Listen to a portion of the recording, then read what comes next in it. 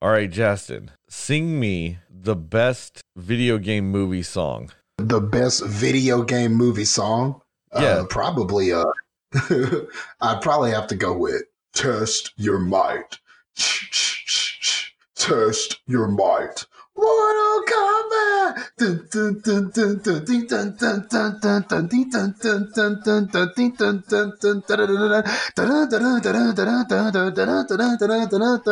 That's the best one, probably. Well, I kind of wish I had like a game show like Ding Noise or something. Because you did. You got it right. You got the question right. I would have just accepted any song from the 3 soundtracks for the Mortal Kombat movies. I know there's only 2, but oddly enough, there's 3 discs. Because there's Mortal Kombat soundtrack, More Kombat, and Mortal Kombat 2. All fantastic. So I would have just accepted any song off of any of them. Yeah, but I mean, that's definitely the one. Like, I don't think any video game movie song comes close to that. Dude, like, it's a... Even it's if it's like iconic status. I even hear it in the gym sometimes. Dude, it's one and of those I'm things like, oh that, shit, Mortal Kombat. They could drop music from the game in the movie, and I don't think it'd still be as iconic as that at this point. It's the best. Yeah. I mean, say what you will about Mortal Kombat 2 Annihilation, and everybody just says it sucks. But amazing soundtrack. I will stand with that till the day I die. Those are some amazing soundtracks. But no, let's start the episode.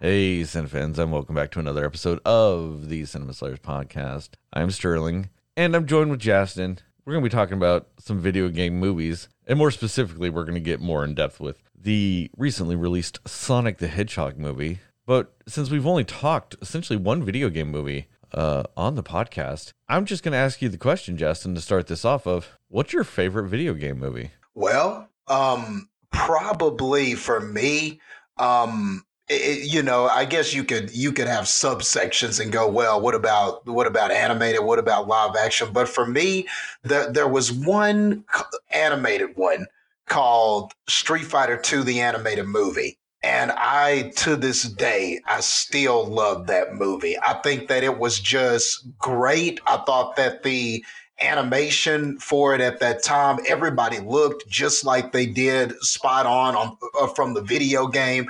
There are some amazing fights in that are still like great fights. I even went back and watched them a few years ago, and I still really enjoyed those fights.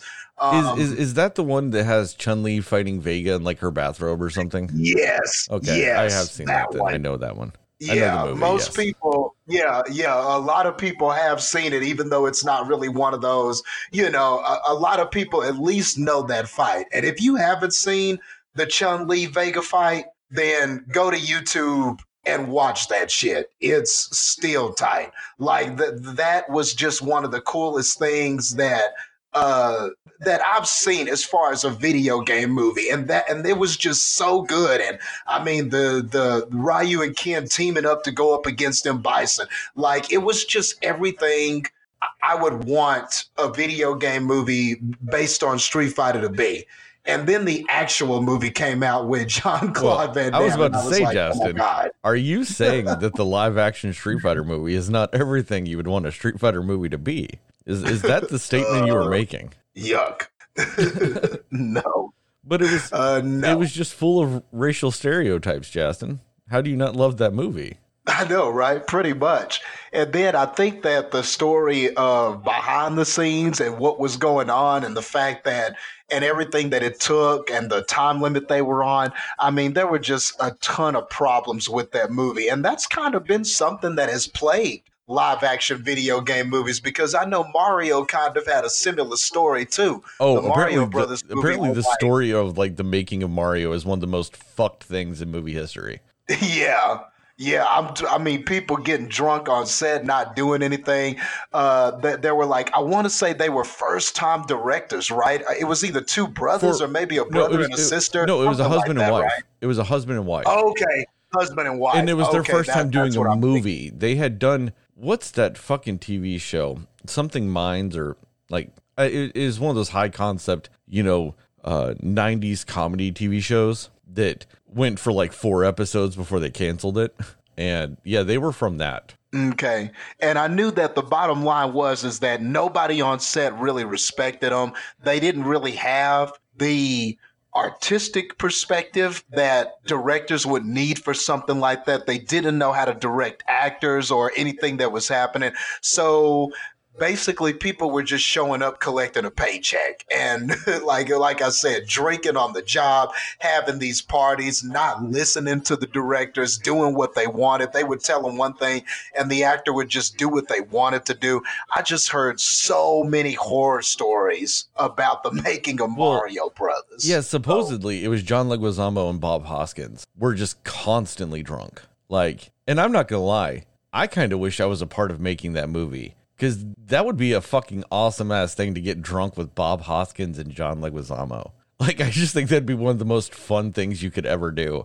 And apparently that's all that making that movie was. Like, I'm about to say probably the most vulgar thing I've ever said on the podcast, but it's just because of the story behind it. Is apparently one thing Bob Hoskins called the directors a lot is he called them cunts a lot. God. And I'm only using that word just because that is more or less quoting what Bob Hoskins was like saying, and he's British, so that, their standards for saying that's way lower than us. But yeah, like, it was just apparently a constant shit show. But like, it was supposed to go for like, I want to say 4 to 6 weeks, like filming. It went for over 15 or something like that. Oh God. Yeah, it was a gigantic shit show.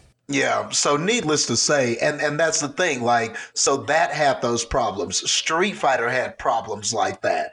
I don't know if I heard any rumors like that about the second Mortal Kombat. Not so much the first, but I know that the second one, I don't know if that was a rush release too, or not, because of like they had to rush the special effects and stuff, and that's why they looked all kind of hokey compared to the first film, or maybe it was a change in like writers or directors. I know that Mortal Kombat 2, that there was some behind the scenes shit with that too, but it may not have been like the actors or actresses. I think it was more like writers, directors changing, or creative differences, and then other people came on the project. I want to say it has a story too, but but with these video game movies, it seems like going in, there were always just these disaster stories for a lot of them. And so it seemed like these movies were doomed before it even began. And the interesting thing about this Sonic the Hedgehog movie is that it seemed like, or it felt like, that's exactly where this was headed, right? Because you had the whole controversy with how Sonic looked, and everybody was just talking about how he looked terrible. He just looked like crap. He looked like a guy in a Sonic costume when the previews first came out. And it really looked like this was about to take a turn, just like a lot of those other video game movies. So I just think that that's interesting, Well, and I have famously gone on the record. I say famously, I don't know, whoever heard that episode, I have gone on record saying I do think that was all just a gigantic marketing scam. But no, I think one of the problems with video game movies is the fact that it was kind of the same problem that plagued comic book movies for a very long time. It's almost like they just figured if you put the characters in anything, that's enough. And what did it really take to truly break comic book movies from that? And that was Marvel making their own movies. I mean, you can argue that, the Batman movies were of a high quality, but that's because DC, well, I mean, I'll just say it was studios that ended up owning comic book properties made the movies. Like Warner Brothers owned DC, so they made the Batman movies. You know what I mean? Like, I don't think they did in 1989, but eventually they did with, like, the Christopher Nolan trilogy. But, like, Marvel movies weren't really all that good. I know everybody likes to, get all sexually aroused for, Sam Raimi's Spider-Mans. They're garbage. But, I mean, what really turned comic book movies around was Marvel making their own movies. Saying, fuck it, we're making our own movies, and that type of situation. And now, you're getting high-quality comic book movies. I mean, fuck, Birds of Prey was good. That Harley Quinn Birds of Prey was a good movie, Like, you're getting high quality comic book movies now, and I think until a video game company takes the reins on this shit and makes their own fucking movie, we're gonna keep getting garbage ones. I mean, without really saying much on Sonic yet, but the thing that worries me is then we might end up with another Final Fantasy: The Spirits Within that was made by Square. Like, they made it, and was the most un-Final Fantasy thing you could ever watch. Yeah, there was no magic. How do you do anything Final Fantasy and not have magic? Like, yeah. And it's funny that you say a lot, like, and what you're talking about, it feels like that is a big reason for what's been going on with video games. For some reason, when people from Hollywood, and I'll get back to Square in a minute, but when people from Hollywood, when they look at these characters or they think video games, they just think, I think that just the prevalent theory is just that video games are just, these characters, there's no real depth to them. These things are just fun, throwaway entertainment. So the movie can be whatever we want it to be, or we have to add these elements to it. Yeah, yes, we'll give you the character, but in order for it to be a movie, a real movie, we have to add all these elements to it. We have to add all these things to it because the source material just can't stand on its own. It's just silly escapist stuff. So we have to make it cinema. You know what I mean? It feels like that's always, like you said, that's kind of always been the ideology, I think, with these video game movies. Like you said, that they always feel like, as long as we have the character, that'll get them in the door. But in order for this to be a film, we've got to do all these different things with these characters, or we've got to put them in a real world scenario, or we got to make them look more real, or whatever the case may be. I do think there's something to that. And like you said, it's just a gross misinterpretation of things, just like you said with comic book movies. And have it, and they take the characters, they might understand a little bit about the characters, but for the longest time, directors and people were just kind of taking the character and doing what they felt like with it, or trying to make it more cinematic or more Hollywood and things like that, thinking that the only way we're going to get other people who are not fans of this in the door is to change it so much to almost unrecognizably so, depending on what movie you're talking about. But we got to change it so much to appeal to a wide audience. And I think that is something that has plagued a lot of video game movies, and especially early comic book movies, like you said. I mean, the funny thing is one of the most video game accurate movies I've seen, and they do take some liberties with it, but was Rampage with Dwayne "The Rock" Johnson. Very accurate to the game for the most part, because it's a monkey, a wolf, and a fucking crocodile lizard thing, destroying some shit, man. And like I said, they take some liberties because they had all this shit of the backstory and all this other stuff, and they add a story to it because there's not really a story to the Rampage games, regardless of what anyone says. But the problem with that movie is who the fuck's clamoring for a Rampage movie? They don't even make the Rampage games anymore. Like, so who's clamoring for the fucking movie? Like, or they'll take these properties like Need for Speed, right? Because that needs to be a movie. Like, come on, we've got that on lockdown. It's called the Fast and Furious franchise. We don't need a fucking Need for Speed movie, because what it comes across as is not a video game movie, but a fucking cheap ripoff of the Fast and Furious franchise. Like, that's what it comes across as. It doesn't even come across as a video game movie. And then you have like the Tomb Raider movies, which were garbage for the most part. I actually think the newer Tomb Raider movie isn't terrible. I just think it's still just not good, I still need to see that. I delayed myself on seeing that because I wanted to play the newer games, because I had heard the newer games were great. And I wanted to come back to that once I had played the games. And I have played the games now. And those new Tomb Raider games are freaking awesome. So I do need to go back and visit that. But yeah, man, I've been hesitant though, because I know it didn't have the greatest reception. And I'm like, man, dude, but I know I'm going to get around to it it's still top tier video game movies. Huh, okay. Like upper echelon of a video game movie, you know. Cool. I mean, it blows, you know, the other two out of the fucking water. But then you do have a movie like the first Mortal Kombat movie, which is my favorite video game movie, and which I think for the most part hits enough of the right beats to, you know, work as a Mortal Kombat movie. I mean, it should have been infinitely more violent, considering it goes from the, you know, first game to ever get an M rating with Mortal Kombat, and then you get this toned down PG-13 movie, which feels very weird. But it works because my little kid ass was able to go and watch that movie. So I guess that part of it worked. Yeah, which was a good decision by them, because I'm pretty sure there was like, man, what do we do? Because this game was known. It became iconic because at that time the violence was just so over the top, and it was gratuitous, and it was gory, and there hadn't really been that level anyway of, there were other violent games like Doom and shit, but there hadn't been anything. Nothing on Mortal Kombat though. Yeah, nothing on Mortal Kombat, nothing to that level of just gory violence. And I'm pretty sure when the movie came out, I bet there was pressure like, man, the gore should match the game. But I think somebody said, no, what is the average age group of people playing this? Okay, so we need to take that into consideration. It can be violent, but we want people in that age group to see it. And I think that was a smart decision, because then everybody could go to the movie, like you said, and go see it. I didn't have to worry about it being an R rated and my folks going, I don't think I want you seeing that.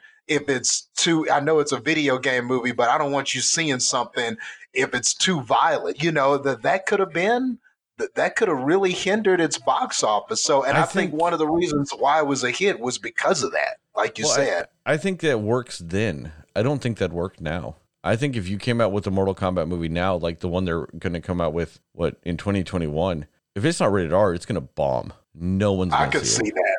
Yeah, I could see that, actually. It has to be rated R now. Like you said, back then, it was kind of, you know, it was the undiscovered country. It was all kind of new, you know. I mean, video games with that level of violence, like you said, were unheard of really at that point. So you couldn't adapt it like that and get people to go to it, you know, your in general movie audience. And now video games are so widespread, and, you know, Mortal Kombat is just constantly trying to be on the front line of the most violent video game you'll ever come across. The movie's got to match it now.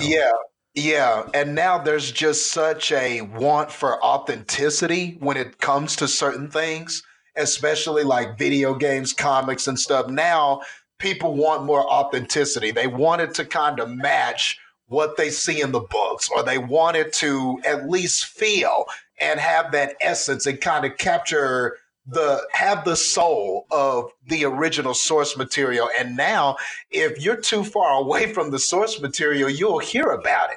You know, like for instance, how Sonic looked. You know, maybe back then you could have got away with Sonic looking hella different from the video game, but nowadays, you know, now you'll hear about it. You know, immediately. Because nowadays there's no excuse for it. I mean, exactly. That too. Yeah. And that's why I feel like it was all a marketing scam with this Sonic thing. Because who actually thought that was a good idea? Like, who takes one of the most iconic characters in video game history and just goes, now make him look different? I mean, at least Mario in the Super Mario Brother movie, they put him in some coveralls, like in some overalls. He was mainly in red. Luigi was mainly in green. Like, at least they understood that enough. Of all the shit they fucking failed at understanding in that movie, at least they understood that. Like, you at least make them look like their characters as much as you can. I mean, the only thing that was accurate to Sonic with that original design, quote unquote, was that he was blue, had some spiky hair, and red shoes. That was it. Yeah.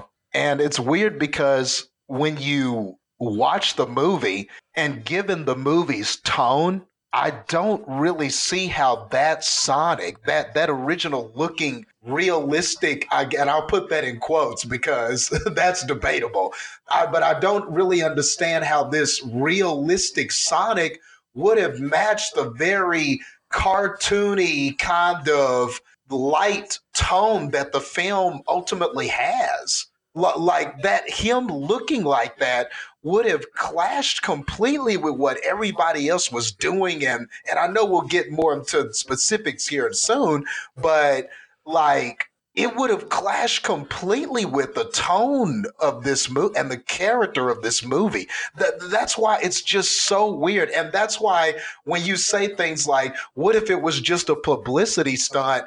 That actually kind of makes me wonder if it was. Like that kind of gives it levity, because who thought that having him look like that with the rest of the movie and what you had people doing, how would that have all matched? How could it have possibly matched? His appearance matched what was happening in the film. And it does make you go, man, was it a publicity stunt? But honestly, man, if it was a stunt in order to get attention or to get eyes on the product, then whoever came up with that strategy is a freaking genius. And you need to pay him, because if someone or some people sat in a room and went, what'll really make this a hit? If we come out with a shitty version of Sonic for our preview, that'll get eyes on it. And then we will do this thing where we change it because of the fans, and then we'll have people behind us and they'll come see the movie. And if that was somehow anticipated and worked to this degree, then somebody is a genius. That's all I have to say. I mean, it's just one of those things. It just seems too perfect. It's just too perfect that, everything happened the way it did, because it took them like 4 days for them to go, you're right, guys. We're going to listen to you. We're going to fix the design. And then within like 4 months, it was just like the perfect Sonic designing. Like, it's like, come on.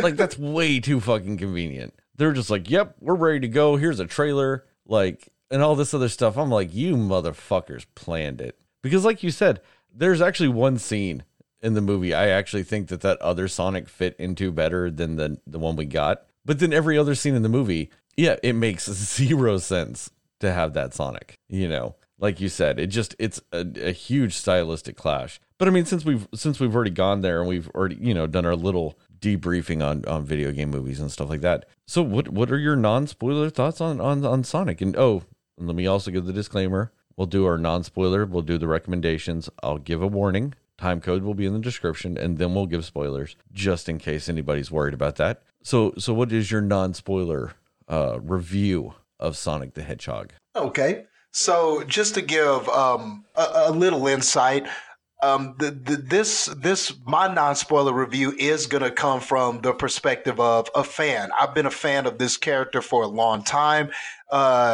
I played the first games whenever Sonic was introduced. I had the Sega Genesis and, of course, had all the Sonic games that came on that.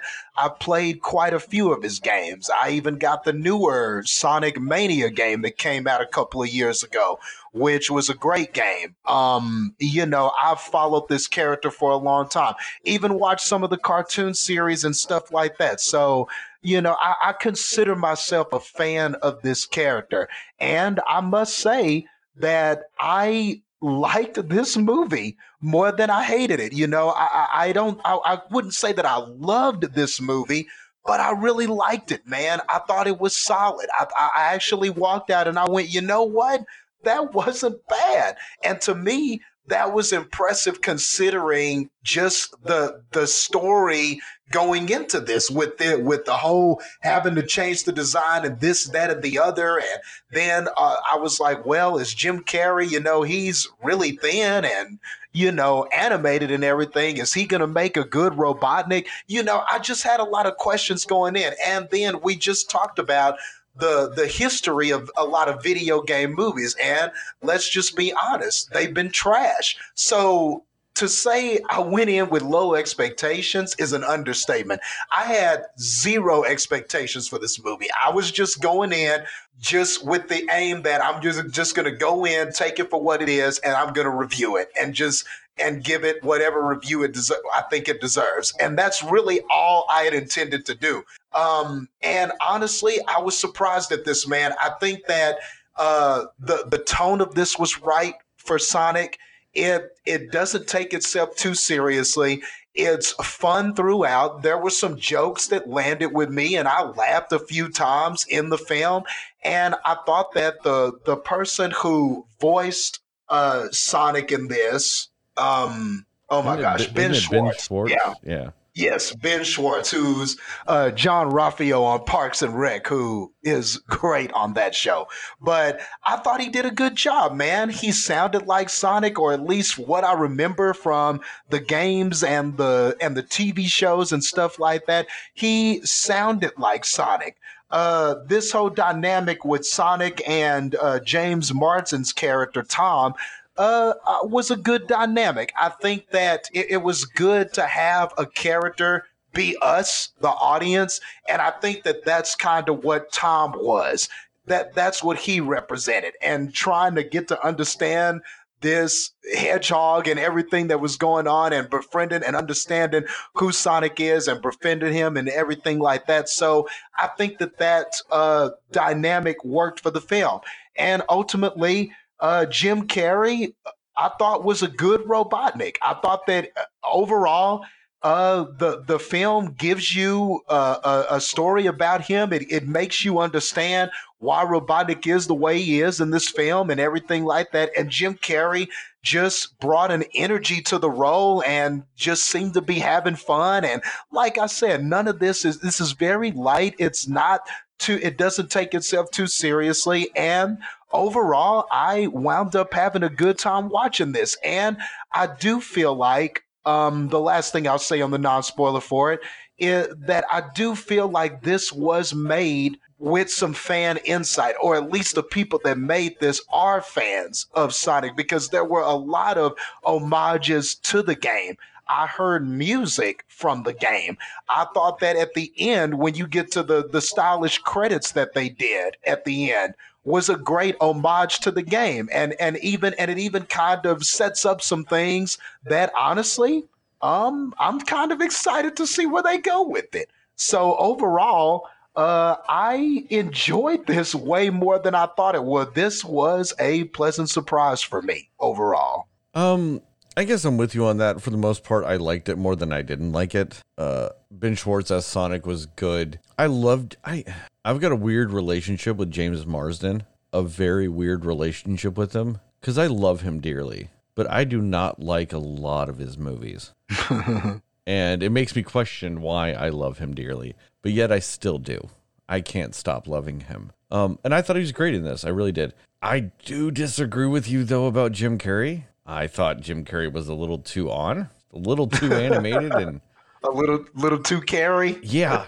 God, he could have gone down to half a Carrey, and it still would have been probably too much for this. I mean, I guess it works, though, because it is more of a kid's movie. I mean, I say it is more of a kid's movie. It's a fucking kid's movie. So I guess in a lot of ways that works for this particular movie, and you know what they were trying to get with it. It just kind of was way too much for me. There was only one time where he was full on Jim Carrey that I actually enjoyed, and I'll get into that. I mean, I guess it's not even a spoiler. It's his assistant comes up and asks if he wants a steamed camel's milk latte, if I'm thinking right. And he turns to him like he's like about to like just yell or scream or like throw the coffee in his face and all this other stuff. And he just says, "Of course I do. I love the way you make them."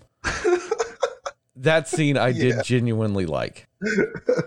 I genuinely liked that scene because it did subvert your expectations. Like I said, he turned to him like he was going to grab the coffee, pour it scalding hot all over his face, and then shoved the cup down his throat. And he just screams at him in a very angry tone about how he enjoys the way he makes his lattes. And I was like, okay, that actually, I did appreciate that. But I mean, for the most part, I just thought he was just a little too on. And like, I mean, the leading up to the scene we talked about, he's doing these things where he's like running in place and dancing and doing all this stuff. And there's like and I don't even remember what it was for. It was like while he was analyzing the fucking Sonic hair or something like that. And you're just like, what the fuck is this? Like, it really just kind of felt like they were like, all right, Jim Carrey, here's the set. We're going to turn the camera on. Just do whatever the fuck you want for however long you want. And we'll just use whatever we can. I mean, he's like grabbing the wall and air humping something at one point. And I'm like, what the fuck is this?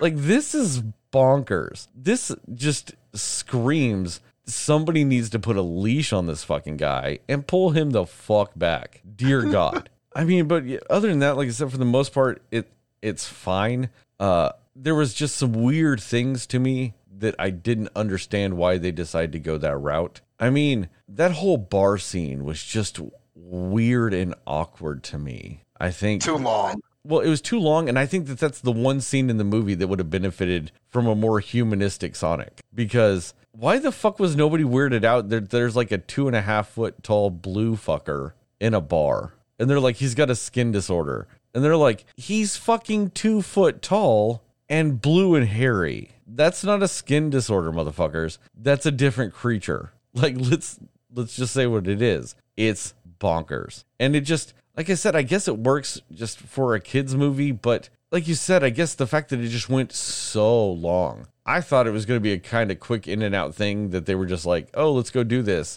And they're like, yep, that was a bad idea. Why'd we do that? No, they just kept going with it, though. They were doing line dancing, and it was insanity. Yeah.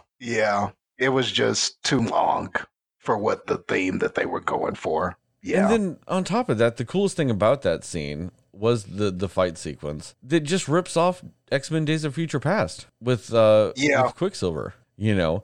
So it was just weird things like that just kind of really took me out of what the fuck was going on a lot in this movie. Like, I just didn't, like, I never got to the point where I was going more than like 7.5 minutes without something taking me out of it. Whether it was Jim Carrey or some weird decision they made, or just some weird reference to something else that just kept taking me out of things. And I think that that's why I'm probably undoubtedly lower on this movie than you are. But I mean, it's just from a personal aspect. It was just those things just kept being a little jarring to me. I never felt like my movie going experience while I'm watching the movie really gained any momentum, if you will. Which is weird for a movie about a guy that fucking runs around a lot and it's all about momentum and shit. But I just never quite felt like I got there. And that made it a little rough for me. It was a little on the rough side. So do you have anything else before we move on to recommendations and scores? No, that was it for me as far as that part is concerned. Yeah. All right, cool. So then what's your recommendation and score, Justin? I do recommend this film. I think that just kind of like what I was saying, I think that it was a lot of fun. I do think that now this is one of the better video game movies to be released. You know, I think that for the most part, it captured the essence of what Sonic is. This hedgehog who's got a heart of gold and an attitude, and he's hella fast, and his games are fun, and you're going against Dr. Robotnik, and this had all of that. It had the whole thing about him being speedy and everything like that, but it also touched on some of the more human aspects of the character, and they found a way to kind of put that in there without the movie being too sappy or taken away from the fun of what Sonic is. So I think that for all that being said, it was solid, man. And I think that this is something that kids will enjoy. When I was in the theater, it was pretty packed, which I was happy to see that. And there were quite a few families in there, and man, kids were just laughing all the time. They were laughing at something Sonic was doing. They were laughing at something Robotnik was doing, and they were just having a good old time. So I think that all of that is a win for the most part. So I would recommend this, especially if you got kids or something like that. I don't think there's a more family-oriented movie out there right now that's, you know, that's better to go see than this one.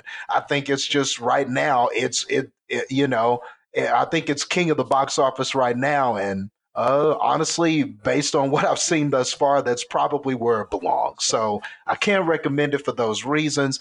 As far as a score, I think that this is a solid B. So I'm going to go with 83 16-bit Genesis credits of Sonic running through the Green Hill Zone out of 100. Damn, an 80 fucking 3. Oh wow, we might have a lot to unpack here at this point. I mean, I'm not going to say I don't recommend the movie. I do recommend the movie, especially if you have kids. If you have kids, I feel like this is a great movie to, have a family outing to a movie theater. If you don't have kids and you just want to see it for nostalgic reasons, see a Late Show so there aren't kids in it. Because fuck, that's something I keep forgetting when I like doing this. When we go see kids movies and you don't have kids, and then all of a sudden there are just kids all in a movie theater, and I'm like, oh yeah, I'm seeing a kid movie. They're where they belong. I'm the weird adult by myself in this movie. So yeah, just go to a Late Show and just avoid that. But it is it is a very good kids movie, and I'm going to say, sadly, you are absolutely right, Justin, that it's in the top echelon of video game movies. And I don't think it's because this is a great movie. It's because fuck, the bar is so damn low. Like the fact that you can get 50% accurate with video gameness, and it kind of just puts you in, you tried harder than anyone else. And I mean, to me, that's kind of what this movie did. I still, especially after seeing the movie, still hardcore think that whole design thing was a fucking scam. But I mean, for what this movie is, it works more than it doesn't. But I still had issues with pacing and Jim Carrey and all of that mess. I'm gonna hold that thought. Let's just say there's a lot of weird product placement in this movie. So, but all things considered, it's a good, it's a good movie. 67.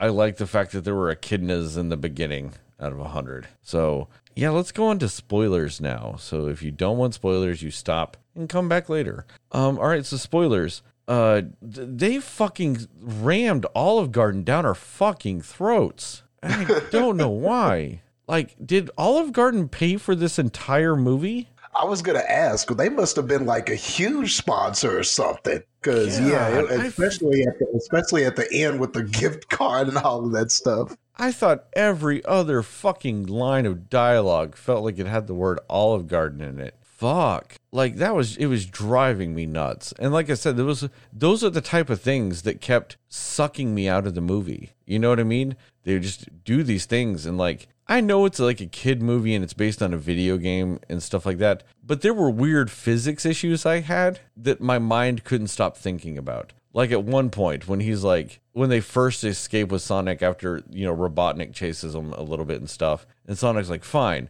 I'll run this way. And then he runs to the ocean and runs back, and he's all covered in seaweed and he's wet and he's got a fish on his head. I'm like, how the fuck, A, is he wet? And B, how the fuck did the fish stay there? Like, both of those things would have been fixed. Like, him running at the speed in which he runs means that he would have dried off. Like, there would have been no moisture on him. And then how the fuck did the fish stay on? Like, I know that's a weird nitpicky thing, but during that scene, that's all I was thinking about. I could not think about it. Especially then, like, right afterwards, he, like, dries off real fast and he's all a poof ball and shit like that. Then he, shakes again and he's fine. I'm just like, that weirdly bothered me. And it's another thing, and it's a weird problem you get with anything that has characters based on speed. I always feel like they're wildly inconsistent with their speed. Like, there are times, like in that specific scene I'm talking about, he runs to the ocean and back. Let's just say that's like 250 miles. So he runs 250 miles to and from in what, 4 seconds? Yeah, it was mere seconds. But then it takes him like more time than that to run through like a normal area sometimes. You know what I mean? Like, and it's and like I said, that's an inherent issue anytime you have a speed-based character in a movie or TV show, because you're going to want to show how fast they are, but you're always going to want to take it too far for just little scenes, It's a weird issue I have also with these things where they're not constantly breaking the sound barrier. Like, there should be a lot of concussive damage anytime Sonic does anything, because he would break the sound barrier every single time he does it. And like I said, I understand it's a weird nitpicky thing, and it's not something that I blame just on Sonic. I have the same issue anytime I see something with the Flash in it. You know what I mean? anytime there's a speed-based character, I end up having these same thoughts in a lot of cases. And I don't know if this was because the character was animated versus the live action people there or what, but stuff like that just wouldn't leave my mind. And like I said, holy fuck was Jim Carrey on the whole time. It's the same reason, like him being on the whole time in this movie. It's the same reason why I didn't like Robin Williams' Genie in Aladdin. It never stops, ever. And it just, like I said, to me, it felt severely out of place. And while I know the Super Mario Brothers movie was not a good movie, this movie was making a lot of weird jabs at Mario with the whole Mushroom World thing that, in all honesty, I'm sitting here thinking, yeah, this might be a better movie than their movie, but at least one of them still like a game manufacturing company and not just a software developer anymore. Like, do you really have the background to make those jabs, Sega? Do you really? And yeah, and like, so that was just weird to me. And also, the one last thing before I'll let you go, I was slightly weirded out by the beginning of the movie. Like, I know I have my conspiracy theory that they didn't, they did that design the way they did, just, as a fake out. But that baby Sonic weirdly didn't fit into the design of the world at the beginning. When he was in that, his home world or whatever, and all that other stuff at the beginning of the movie, that design, that little baby Sonic didn't quite fit the design of like the echidnas or even like that gigantic owl, which then the owl design didn't fit. Like, characters in Sonic have a very specific design. You know what I mean? Like with the very thin limbs and, the bigger bodies that taper up and stuff like that. Sonic characters have a very specific design. And the echidnas, like that tribe of echidnas, they all kind of had that design. But baby Sonic weirdly didn't, and neither did the owl.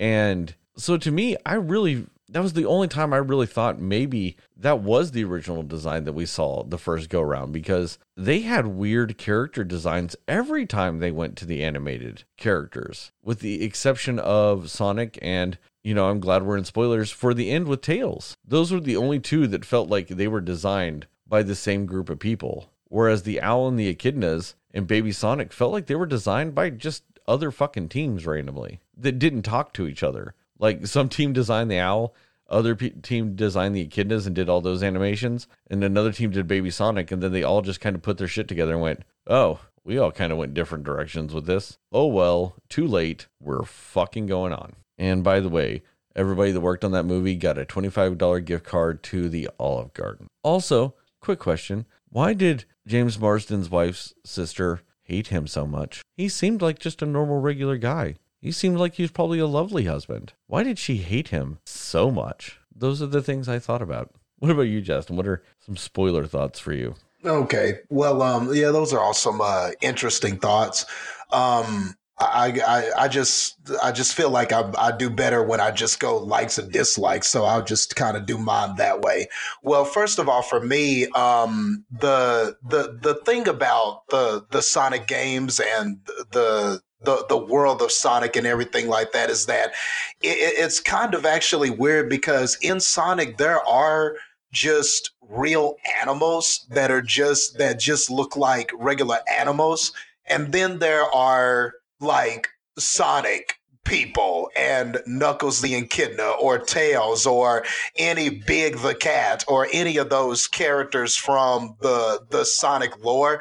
So it's interestingly like this juxtaposition of like real animals and not real animals. So I don't know. So I guess that just wasn't that jarring to me, because that is kind of what the games kind of present, because there's even it kind of reminds me of like the first Sonic game where Robotnik was going around capturing all these animals. So at the end of every level, you jump on a little lever or whatever, and then this capsule explodes, and all these bunnies and turtles and lizards, and they just look like regular animals, come out of the machines, because Robotnik was harvesting them for this nefarious plot or whatever.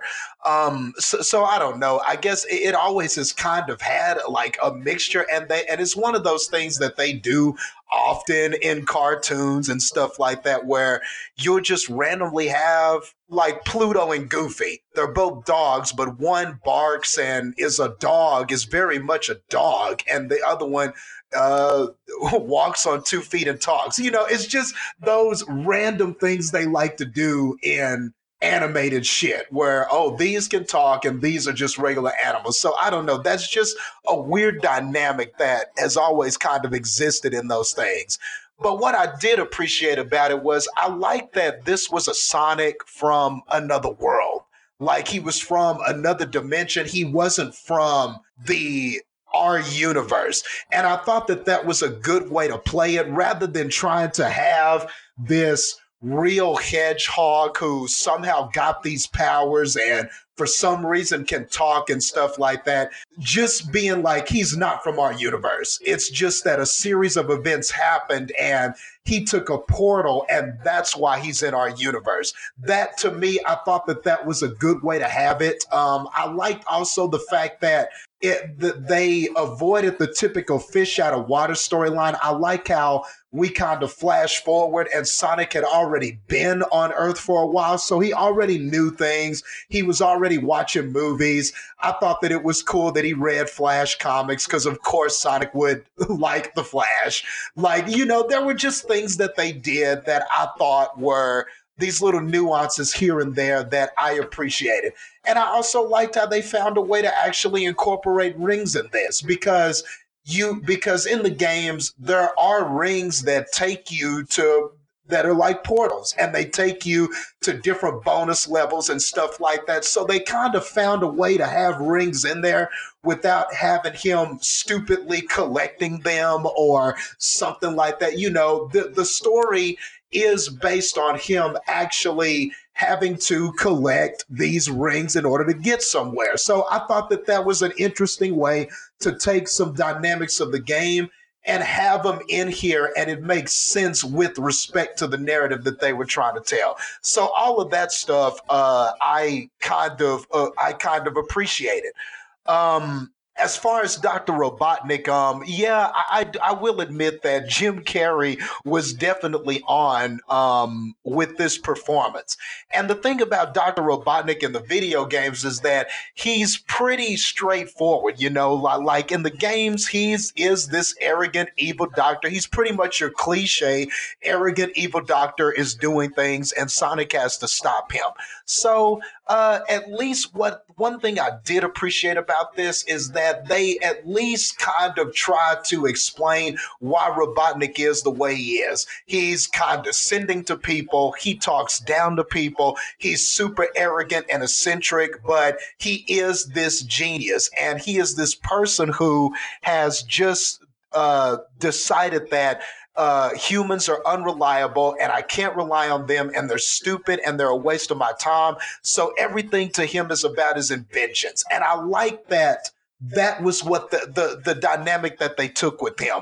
Like, people are just crap and unreliable, but my machines, man, that's what I can rely on. Those things have always come through for me, and there was, and I like how they just unraveled this through different parts of the story. Like when he was talking to somebody about how he used to get bullied and everything like that. And then how he would talk to somebody and be like, or somebody would mess up or say something and he would talk down to him and say, see, this is why I don't deal with human beings. This is why. So I kind of like that. I like that they took the time to explain that. They took the time to explain the dynamics of him, and he had a why. He had a why for why he was doing certain things. And once he found out that he could harness Sonic's power in a way that could enhance his machines, well, then he had to have Sonic. He had to have him. So this chase dynamic was on. So I think I appreciated all of that. I liked how they kind of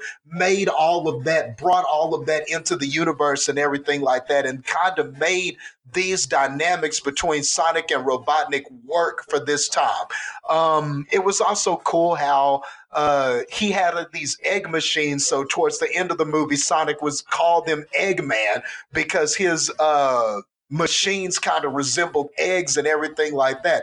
And I thought that was pretty clever. That was a nice little callback to the games because that's what he calls them in the games, Dr. Eggman. So I thought that was cool how they kind of made that correlation in the movie. And like you said, and then even at the end when the fight between him and Robotnik is essentially this chase.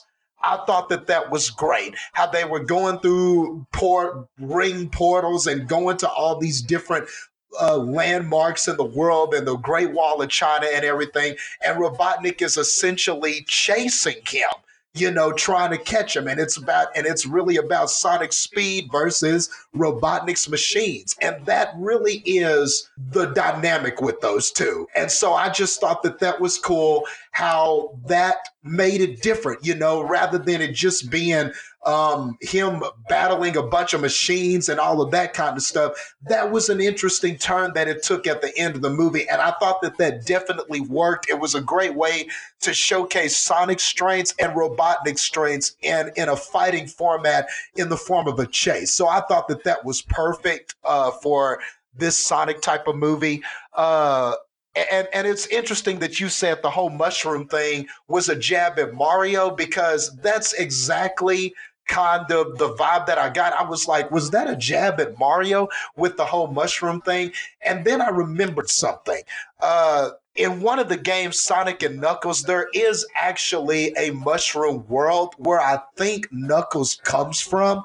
So that is actually a world where there are all these mushrooms and you can jump on them and they bounce you up to different areas, et cetera, et cetera. So I totally get the jabs at Mario. And some of that I think also was just in fun, because Sonic was a rival of Mario. So him going, I don't like mushrooms and stuff like that. I just think that's more for fans. Like, yeah, we remember the Mario versus Sonic rivalry. So I just thought maybe it was more, not so much like Nintendo, you suck. I think it was just more like a jab at the fact that they're rivals. And so, of course, Sonic wouldn't like mushrooms and shit like that. As far as just some dislikes, like you said, the bar scene was just too long. And I get that they were trying to establish that he was trying to be a friend. Marston and Sonic were trying to be these friends, and he was trying to do things with him that was on his bucket list. But why did it all have to be in the bar? I think that you could have left the bar and done some things elsewhere. You could have went some other places, or we could have went to some landmarks while we were on the road. And since it kind of became this kind of road trip buddy movie, I wish they had went more places. I wish they had gone to some different locations, and still I think you could have got the point across, but it definitely needed a change of scenery. And I do think that scene definitely lasted too long. And it's interesting also that you talked about Sonic's speed, because honestly, in my opinion, I think that they nerfed Sonic a lot for this movie. Like, Sonic is arguably, to me, I mean, when you think about his games and the shows and everything that this character has done, I mean, this character is one of the most powerful, like, video game characters there is. I've seen this character stop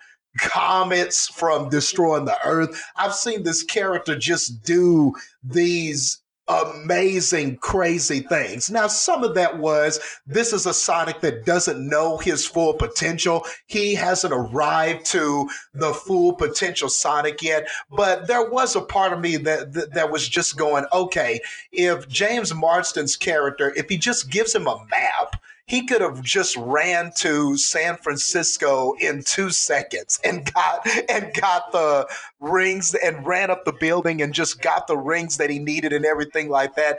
But I played along. I get that the movie needs to be a movie. And he was like, well, look, I can't find it. I don't know where I'm going. So I need you, James Marsden, to go on this journey with me so we can find my bag of rings and everything like that. But really, man, he could have gave Sonic a map and Sonic could have just found that shit in 2 minutes. But, so that was just kind of a nitpicky thing that bothered me. Like, I was like, does Sonic really need this person? Not necessarily, but it was more about the fact that he needed friends and he's alone and he needed people and stuff like that. So I at least appreciated the story arc that they were going for. And I guess I forgave it for those reasons. But other than that, yeah, those were the big minuses that I had with it. Was just like and also like you said, just the product placement and stuff like that, especially at the end with the Olive Garden gift card or them actually quoting the Olive Garden slogan and stuff like that. Yeah, there were a few scenes where I was like, okay, this is a little excessive. You know what I mean? Like, when are y'all? I mean, okay, I guess, and I think I even remember asking the person next to me, how much did Olive Garden contribute to this movie? Because golly, they sure had a lot of that stuff in there. So that was just really the main things that I had a problem with. And I guess Jim Carrey, last thing I'll say about him is I haven't seen Jim Carrey in a long time. So I don't know. Maybe I just kind of missed the zaniness, the zany dancing everywhere, doing weird stuff, Jim Carrey. I guess maybe I was okay with it just because I hadn't seen it in a long time. And I guess sometimes, you just miss something that you haven't seen in a long time. I had the kind of similar feelings when I watched The Irishman. I just hadn't seen a Scorsese movie with these people like this in a long time. So there was something just kind of refreshing or nostalgic, or I guess not refreshing, but nostalgic about seeing those people in their element. And so when I saw Jim Carrey doing his thing and everything like that, I kind of laughed and smiled because it just took me back to, the Jim Carrey that we know and love and the Ace Ventura and all of that stuff like that. So I guess I was a little more okay with that than you were. But I totally get where you're coming from. I mean, it's definitely was, you could get away with that in a kid's movie, but had the movie been more mature or something like that, yeah, him dancing around would have just totally not fit what was happening. But I think that with this movie and what it was and the tone they were going for, he did kind of get away with it here. And I keep saying the last thing I'll say. I promise this is the last thing. But the last thing is that I just really enjoyed the ending of this. I liked how Robotnik wound up kind of in Sonic's world, because to me, I was kind of excited coming out because I was like, dude, this could totally now play out like a Sonic video game where he kind of has taken over that area over there. And who knows, maybe he befriends Knuckles while he's over there, because the way that the original video games work is that that's what happens. Robotnik befriends Knuckles and manipulates him, makes him think that Sonic and Tails are the bad guys. So Sonic and Knuckles wind up fighting each other, and then come to find out, Knuckles realizes that Sonic really isn't the bad person, it's Robotnik. So I could totally see this second movie happening where Robotnik is now kind of taken over that little mushroom kingdom or whatever. He's got Knuckles on his side, you got Tails and Sonic together, and it's kind of them two against them, and then you kind of have this final battle where Knuckles kind of realizes the error of his ways. So I could totally see something similar to that happening for the second movie. And I was kind of happy to see Tails, man. And Tails looked good. He looked like himself. When he spun his tails together like a propeller and started flying around, I was like, hell yeah, man. It kind of made me excited to see what they do with the next movie. So I honestly appreciated all of that. And then the 16-bit ending at the end, that was really cool, man. That put a smile on my face, and it just made me feel like that whoever made this and whoever wrote this had to have been someone who liked these games or cared about this character, because it really seemed like they really tried to give you something that captured the essence of that Sonic character and what his games are about and why his games are so much fun. And I thought overall most of that landed with me, and I appreciated what they tried to do with this film overall. Well, a couple of things. Yeah, I get what you're saying with Jim Carrey and everything like that, but to me, I mean, maybe it is because I'm not a nostalgic person really much. It takes a lot to get me to that point. That like he was more or less just like Jim Carrey of old, but like that worked when I was like 9. Like I was fine with that when I was 9. I'm not fine with that when I'm how old am I? 34. You know, like that's why I guess like. And I just recently found out he's a grandfather. I'm like, you're a fucking grandfather. You can't be air humping the fucking air in a child's movie. Like, get it together, Jim Carrey. But the reason why I get with what you're saying with the whole like Knuckles thing and the mushroom world and all this other stuff. But the reason why I do think it's a Mario jab is Knuckles isn't going to be on that mushroom world unless he somehow got sent there, because the echidnas were in the original world, because that's what attacks him at the beginning of the movie is a tribe of echidnas, like with Longclaw. So to me, that's why that was a jab at Mario to me, because yeah, the echidnas were on the other side. You know, the echidnas were in the first world of the movie. So unless Knuckles somehow gets over there, you know, via he gets transported by a ring or something, you know, I mean, and that's possible. That's all possible, you know, and honestly, it doesn't even matter. They can fucking do whatever they want. But like to me, that's just why that was a jab at Mario. It wasn't alluding to the world where, you know, Knuckles is. I actually would have thought it would have been cool if they expanded that battle scene at the beginning, and like one of the echidnas could have jumped and like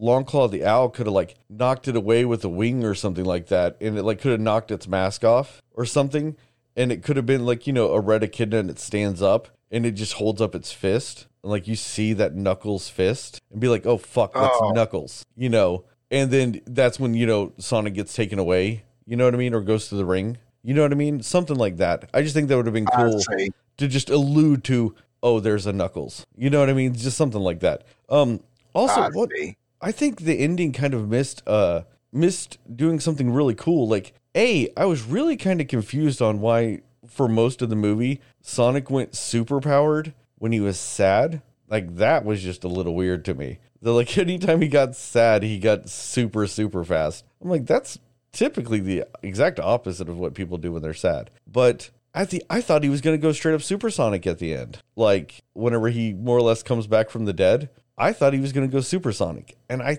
think they kind of missed that. They should have shown something like that. Even if they didn't have him go full supersonic or anything like that. If he had just like, while he was running, you know, or while he was attacking Robotnik, if he had just started to kind of glow slightly gold, you know what I mean? You see some glimpses of a gold Sonic in there. I just think that would have been a really cool touch. I got you. I definitely see where you're coming from with that. It's funny that you say that, though, because my friends and I, we were like, man, why didn't he at least do the spin dash move? I thought that he was going to roll into a ball and start revving up just like he does in the game and just fly right into Robotnik's mobile at that moment. We all thought that he was about to spin dash. We were like, oh, here comes the spin dash. We were ready to see it. And then he just kind of revved up and ran at Robotnik and just did the regular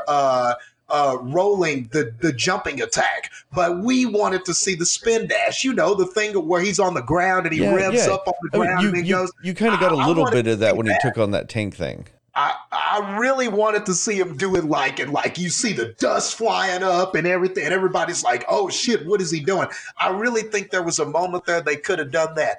I think Supersonic could happen later because since they have established that this is all like Sonic has his own universe and the whole world and everything, then that means that there can be Chaos Emeralds, which means that you could have Supersonic later. So I didn't necessarily want to see that, but I did want to see that signature move. And I just don't think, and I feel like that was the moment they really could have done it. And then they didn't. And I was like, damn, you know, because up until that point, they were really on point with everything. Like when he got the red shoes from the girl, I was like, hell yeah, you know, they kind of made that a moment. He had those he had those dilapidated shoes, and then she brought him the shoes and everything. I was like, hell yeah, so people were like, yeah. And that actually got a pop in the audience. Everybody was like, yeah, the shoes, man. Like everybody was happy that he got his shoes. So I was just waiting on that signature move, and they didn't give it to me. So maybe next time, but I can't win them all, but yeah, man, that's kind of what I was thinking. That scene where he got the red shoes, come the fuck on, movie. I thought that was tight. That was tight. Well, hey, it breaks it annoys me with scenes like that because of course they're gonna do that scene, but it's the fact that like why they did that scene. I think that bothers me so much. It's like, yeah, his shoes were all torn up and all this other stuff. Because, yes, any article of clothing you put on this guy is going to instantly disintegrate with the speeds he moves. And the red shoes should do that too. But that's what bothered me about that, is if you're going to use real-world physics for one thing, then you just ignore it on the next thing. That bothers me. But also, just to have that speed and to be able to do the things that Sonic does anyway, his body would have a higher durability naturally anyway. So even if his shoes were wearing out, it wouldn't actually hurt his feet. And they were just like, oh, look at his little feet. They're all hurt. And she's all, I'm going to give him my red shoes. Like, come the fuck on. Like that just, I was like, ugh, can we get any more dopey? Like that's what it was. It felt dopey to me. I'm just too big of a cynical asshole to deal with movies like this. I guess so, man. Because I mean, those are his signature shoes. So yeah, I mean, that was just So they just found a way to make a moment out of it, for him to have his shoes. So for any person who's a fan of the character, you would have known right away. Oh, he's about to get the shoes, and it was kind of a nice little moment in there. To just be like, yeah, now he's got his iconic shoes. You know what I mean? So I thought that was kind of cool. I thought that was it would have been cool if like 5 seconds after she gave him and he ran, they just fell apart because that's what shoes would do in that situation. But no, and when I was talking about Supersonic and things like that, I mean, I get why they wouldn't go full Supersonic, but I'm talking about like whenever they started doing that whole pinball thing. Which was, and that part I actually did kind of appreciate, that callback to the original game when he's like bouncing off everything and it sounds very pinball-y. Oh, yeah. Yeah. It's just if during that, instead of it always being blue, if you just started seeing some gold lightning bolts in there, you know what I mean? Just hinting that there's something more like coming on, with that. But no, I do agree with you though about not doing that spin dash because like that noise of him revving up the spin dash is probably the most iconic Sonic noise there is. Yeah, man. Yeah. Like, who plays Sonic and that's not the first thing they do? Like, the very first thing you do when you play any incarnation of Sonic is just hold down and do the buttons. And you start doing the rev thing. Yep. That's what you do. I mean, that's just, and so I just wanted that so bad, man. And he got down, I mean, and I swear it looked like that's what he was going to do. Like he got his determination and he was like, I'm going to protect the people I love. And, he started, you saw the him revving up or whatever, the body started lighting up and everything. And I was like, hell yes, man. Here comes the spin dash. And then he just jumped. Man, and I went, like, damn it, man. I know they were doing all this other stuff, but to me, it would have just been cooler if he'd done the spin dash and he just went straight through Robotnik's ship, kind of like the whatever maneuver from fucking Star Wars Last Jedi, where it just goes straight through it. The warp speed, yeah. And it would have been badass too if, like, as he was revving up, you see dirt flying everywhere. It could have even been like almost damn near like a vortex, like people are getting sucked in or people are grabbing onto those people that were around. They start like falling and losing their equilibrium and they're like, oh shit, like they really could have sold that big time. And then he just charges forward towards Robotnik just like he did. It could have had the same result, but man, that rev up would have been epic. And if all the people around were reacting to it like, oh shit, man, this is about to be crazy, that would have been so sick. But yeah, but anyway, worst case, they could have done everything they did, but then like, while he's bouncing around and doing the whole pinball thing, he could have like gone up in the air. Like he could have done it even in the air. Like he's up in the air and he just starts spinning in the air and you start hearing the noise. And like you said, then lightning builds up and he just like dashes down through, you know what I mean? And then destroys the ship. You still could have done the other stuff. And then just the end, the final blow needed to be the spin dash. Yeah.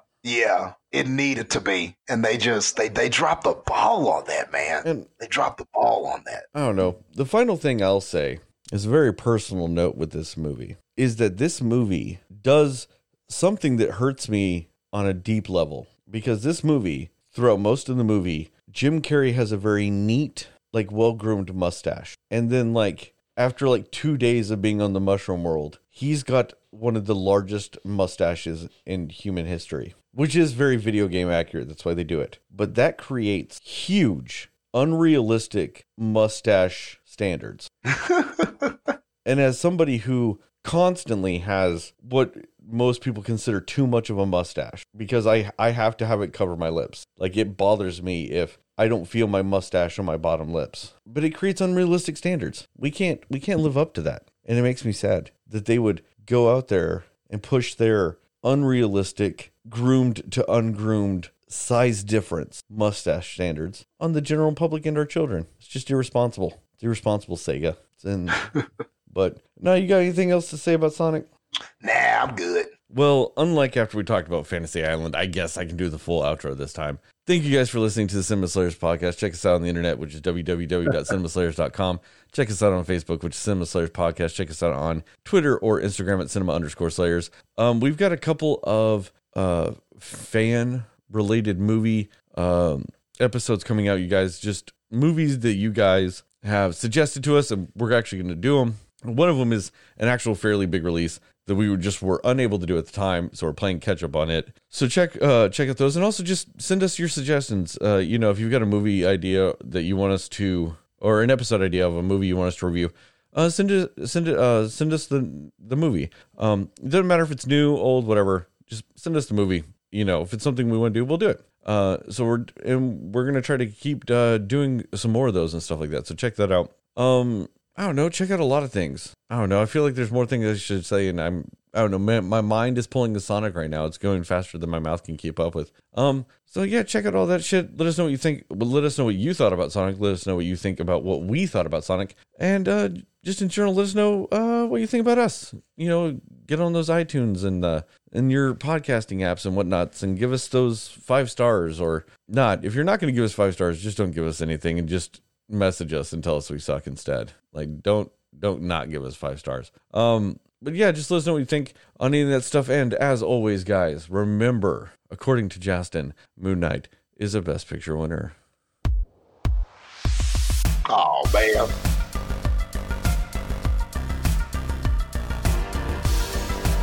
Oh, Sonic, he can really do. Sonic, he's got that attitude. Sonic, he's the fastest thing alive. He's the fastest thing alive. God, I wish we hadn't ended on that.